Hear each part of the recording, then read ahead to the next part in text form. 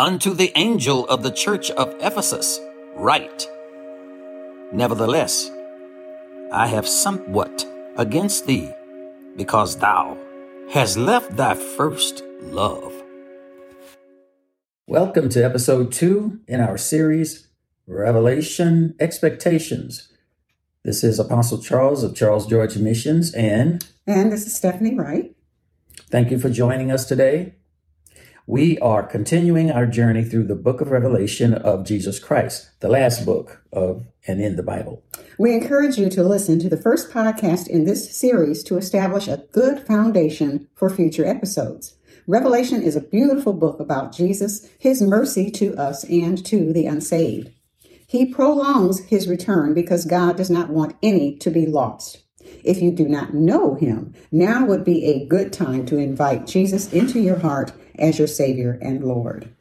Yes, today we will continue our journey in the 7 churches, beginning with chapter 2 in Revelation. Chapter 2 and 3 are all red letter Bibles, if you would, meaning these are the words of Jesus Christ. He tells the Apostle John to take his messages to the angel of each church. The 7 churches are first listed in chapter 1, verse 11. Ephesus, Smyrna, Pergamos, Thyatira, Sardis, Philadelphia, and Laodicea. But remember, the message is also to us, for Revelation chapter 1, verse 3 says, Blessed is he that reads and hears the words of this prophecy and keeps those things which are written therein, for the time is at hand.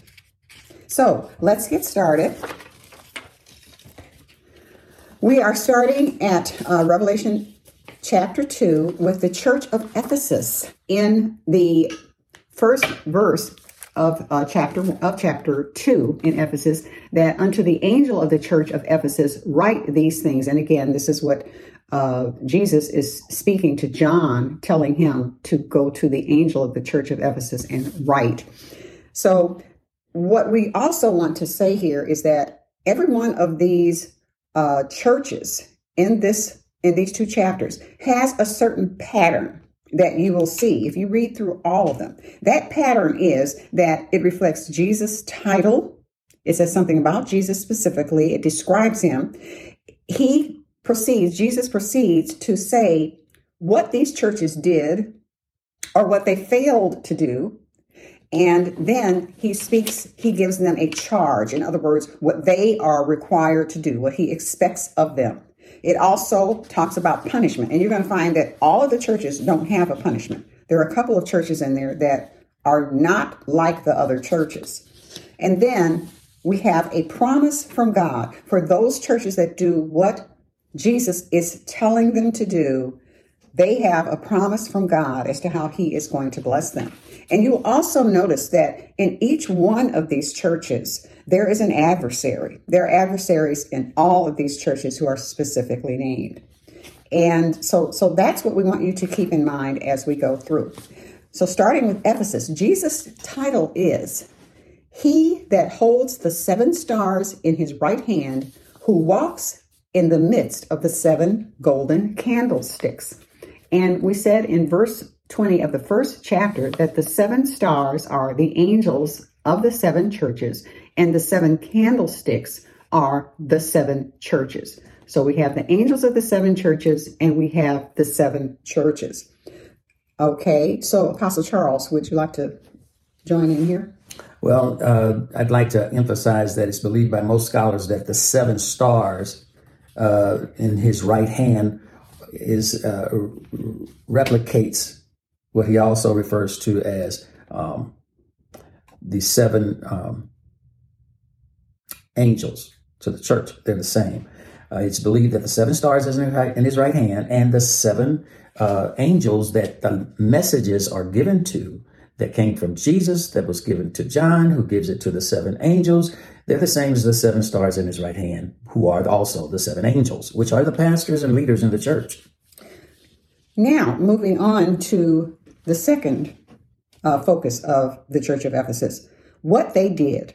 In verse 2 and 3, Jesus says that, and one thing we want to emphasize, Jesus says in each one of these 7 churches, I know your works. And we will comment on that a little right after we look at Ephesus first.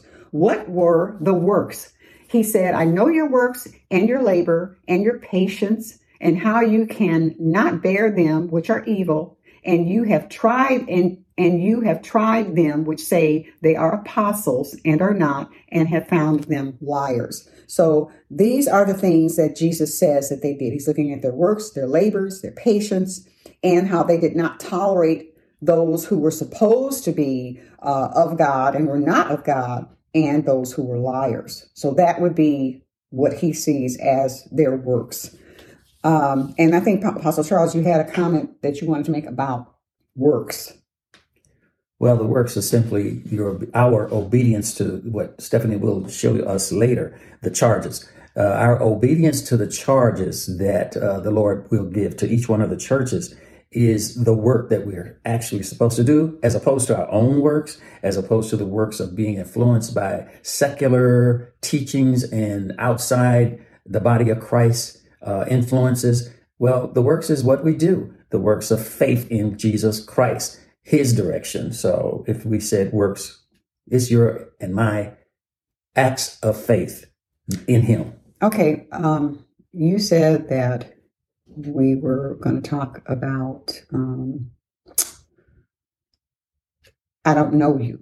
You appear before Jesus, and that's what I'm referring to. Oh. That's the comment that I was looking at. Okay. No. Do you have that in your mind? Sure. Yeah. When I think of that, of course, in Scripture, you need to refer to earlier testaments in the Scriptures. But Jesus made a comment to people who were leaders in the church who would see him. Jesus made a comment to people who were leaders in the church who would see him one day, and they would come to him and say, yeah, didn't we do this in your name? And didn't we cast out devils? And didn't we preach in your name and teach? And didn't we give away offerings and donations in your name and attend church in your name? Well, okay, that's fine, well and good. But here's the scary part is when you don't do what he tells us to do, then, they're just performances, and they are works, but they're performances. Sometimes it's just to get our own personal attention. But nevertheless, the character of us is the character of Christ, that we're servants of the Lord, and we're not to be celebrities, but we're servants of the Lord, and we do what he tells us to do. Stephanie referred to earlier about he that hath an ear, let him hear what the Spirit has to say. So the Spirit of God, sons and daughters of God are led by the Spirit of God. And you get to the point when we get to heaven, we get in the presence of the Lord. And he says to us, some of us, he said, I don't know you. Well, here's the statement that I'd like to apply to our works. You may know the works of Jesus. I may know the works of Jesus, but the question is turned around. Does he know us? Because he said there's going to be for some, he's going to say, I don't know you. So we should reflect upon ourselves as his leaders, his called out ones, and self-examine ourselves, and to be sure that we are doing what he tells us to do, and we do it as servants and not as celebrities, and we do those works that he calls us to, because we're going to be tempted and tested as to whether our works are made of silver, gold, or whether it's made of wood and hay and stubble. He's not necessarily going to throw us away, but he will call us into his deeper character, and we will be tested so that all that other stuff is burned out of us. Then that's his work. But the question is, will we do what he says? And do we really know him? So just remember that Jesus is saying to all of these churches, I know your works. The question is, does Jesus know your works? And do you know his works and how he can work in you? Amen. So moving on. Now, still with the church of Ephesus, what are the things that they did not do? Okay, remember, we are going through Jesus' title. Still with the church of Ephesus, what are the things that they did not do? Okay, remember, we are going through Jesus' title, what they did. Now we are talking about what they did not do. Verse 4 says, nevertheless, I have somewhat against you because you left your first love. And that is, all of us can remember our first love.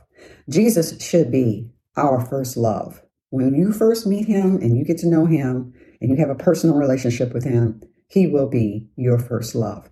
And I'm going to say here that when I first met Apostle Charles, he was a backslider and he was the most miserable person that you ever would want to know. And I didn't even know Christ at that time. I didn't really know him the way that I know him now. But I just know that this man would talk all the time about Jesus. It was like an old girlfriend or something that he was still talking about. So they left their first love. And that was the thing that God did not like, that Jesus did not like about this church at Ephesus. I have somewhat against you because you have left your first love. But then he goes on and he tells them, this is the charge. This is their charge, what they are required to do. Remember, verse 5, remember therefore from whence you are fallen. Remember where you fell from and repent. What is that thing that caused you to fall? Repent from that and go back and do the first works. Or else I will come to you quickly. And that word quickly, we're going to see that more than once as we go through the Word of God. And we're even going to see it when we get to the very end of Revelation, because Jesus said he's coming quickly. It doesn't say he's coming soon. It says he's coming quickly. And will remove your candlestick out of his place, except you repent. So that is the charge. That is the warning that the candlestick will be removed out of its place. And remember, the candlestick is the 7 churches, and the 7 stars are the angels of the 7 churches. And you want to comment on that, Apostle Charles? Well, I possibly would like to comment on that first love, because that's the very reason why Jesus is giving this warning about removal, is because of leaving the first love. That first love that we have towards Christ is supposed to be the preeminent. It doesn't mean that you don't love others and that you don't love some of the things that God has given you to do the works, but he is to be primarily the preeminent love in your life, because that's the only way we can do the charges that are given to us. We cannot possibly do those charges to remember. We can't even remember from where we are fallen unless the Holy Spirit reveals it to us. And when the Holy Spirit reveals to us and touches our hearts, and like we're going to review shortly, we cannot receive all those promises. We cannot receive the blessings except the Holy Spirit is leading us. This is a key issue here. It's the Holy Spirit who knows who works in your labor. It's the Holy Spirit through Jesus Christ, who is the one who shows us the shortcomings and the things that he holds against us and things we don't do. So the charge is to be remembering, and he is causing us, speaking to us and say, remember. It is him who's telling us to remember and challenging us to go back. Do you still love me like you did from the beginning? Has your love grown? Has it increased? Have you done things this year that you have never done before in the name of Jesus? Have you followed him to a place where a new level, we say sometimes. So remember from where you've fallen, because you can't go, if you've fallen in a certain spot, it definitely means you haven't progressed any further. So God is calling us to increase. Amen. And so, and he also points out in verse 6, but you have and you hate the deeds of the Nicolaitans, which I also hate. And these Nicolaitans come up again in another verse. And I think you did the research on them. Yeah, where's that where we're talking? That is in verse 6. Verse 6, and it still is referring to the church at Ephesus? We're still in Ephesus. Wow. Like Stephanie is saying, you'll see this reference to Nicolaitans more than once. For example, I tried to find out who were the Nicolaitans. Well, I discovered that the Nicolaitans were followers who were in the church. You see it in Ephesus. You'll see it in Pergama. They were followers of a deacon who had been ordained by the apostles. His name was Nicholas in Greek, Nicholas. The Nicolaitans, he was ordained by the apostles. If you refer to Acts, the book of Acts, chapter 6 and verse 3, you'll see where he was a Greek. He was a Hellenistic Greek deacon who had been chosen to do the work of a deacon, to take care of the women and see to their being supported in the church. But he got to the point where he got out of his, as some people say, out of his lane, and he was misleading. After some people receive power and they don't know what to do with it except go out in their own direction rather than stay under those who have authority over them. So, you'll hear more about the Nicolaitans later. Okay. So now we come to, and we've already talked about the punishment, actually, because the Lord said in verse 5, I will come to you quickly and will remove your candlestick out of his place except you repent. But now look at the promise. And this is always the good part. The promise is, verse 7, to him that overcomes will I give to eat of the tree of life, which is in the midst of the paradise of God. And there's reference made to the tree of life in Revelation chapter 22, verse 2 and 22, verse 14. So we just want you to know that as we go along, we're going to try to, let you know what's in later chapters and to keep you a little bit enticed as we go through this book. Because as I said, it's a beautiful book. I love this podcast that we're doing, this YouTube video or whatever we're going to be doing this on.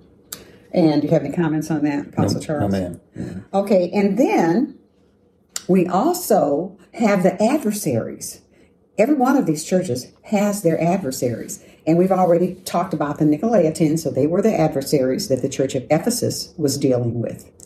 And verse 2 references them that are evil, them that say they are apostles and found to be liars. So these were people who had infiltrated the church and were the adversaries in the church. I think it's very good that you brought out the part about the Nicolaitans in the Ephesian church and the comment that was made that Jesus said, and some that you have among you who say they are apostles, but they are not. So Jesus actually is the one who chooses and selects apostles, evangelists, pastors, teachers, and so forth. But Nicholas was not chosen to these offices. He was ordained to the office of a deacon. And so apparently he was trying to take over and say, I'm an apostle. Why? Why would you say something that you're not, that the Lord has not ordained you for? There are things and places that we're called to, and God wants us all to be promoted in his kingdom, but at the time that he selects it to be done. So we have to really examine ourselves with the word of God and the power of the Holy Ghost who leads us. Amen. Finally, what we want to talk about in this chapter, verse 7 says, he that has an ear, let him hear what the Spirit says to the churches. That was a charge, wasn't it? That is also a charge. That is part of the charge. That if you have an ear, hear what the Spirit says to the churches. And this is repeated to every church. Every church, the 7 churches, you will hear this repeated. You will hear, I know thy works, and you will hear, he that hath an ear, let him hear. So what we would say, it's not just to the churches. Always remember, this message is to us too. If you have an ear, have an ear. Not if you have an ear. We're asking you to have an ear to hear what the Spirit of God is saying to you. Yeah, that hearing ear is also a hearing heart. And because the heart, usually our brain, if you would, our hearts is going to direct our hearts. If we love God, like the Lord has pointed out to the Ephesian church, then we will have the heart of love to hear what the Holy Spirit has to say. He that hath an ear. It made me rethink about your faith, my confession. The faith comes by hearing the word of God. And the word of God is spoken to this church and says, remember from where you fell. Remember, this is the word. And now if the Holy Spirit is speaking into our hearts, the heart is going to remember. And the heart is going to say, yes, Lord, I remember from where I fallen. Because Stephanie has told you when she met me, I was a backslider and I was miserable. But thank God that I was miserable because she was able to observe that and then bring it to my observation and make me realize that I was a living corpse. I was a living dead man. I was a living witness as a dead man. I was alive but dead. So until you and I are led by the Holy Spirit and we have the ear, a hearing heart, then we can confess with our mouth, our confession of faith in our shortcomings, and then come to the calling of not being fallen, but to stand up again, get up again, and get on board with the journey of Jesus Christ as he leads you and directs your heart. This is a charge that we're supposed to keep. It's a challenge, but yet a charge. Okay, so thank you for joining us today. We managed to get through the Church of Ephesus. Next time we will move on to the Church at Smyrna. And have a blessed day, week, month, and the rest of your life. We'll see you next time. God bless you. If you want to contact us or comment on this podcast, please visit our website at cgmissions.com/podcast, where all episodes are available by category and series format. This is Apostle Charles. Until next time, God bless you. Charles George Missions is a 501c3 nonprofit organization. Donations are tax deductible. Donations may be made through our website, cgmissions.com.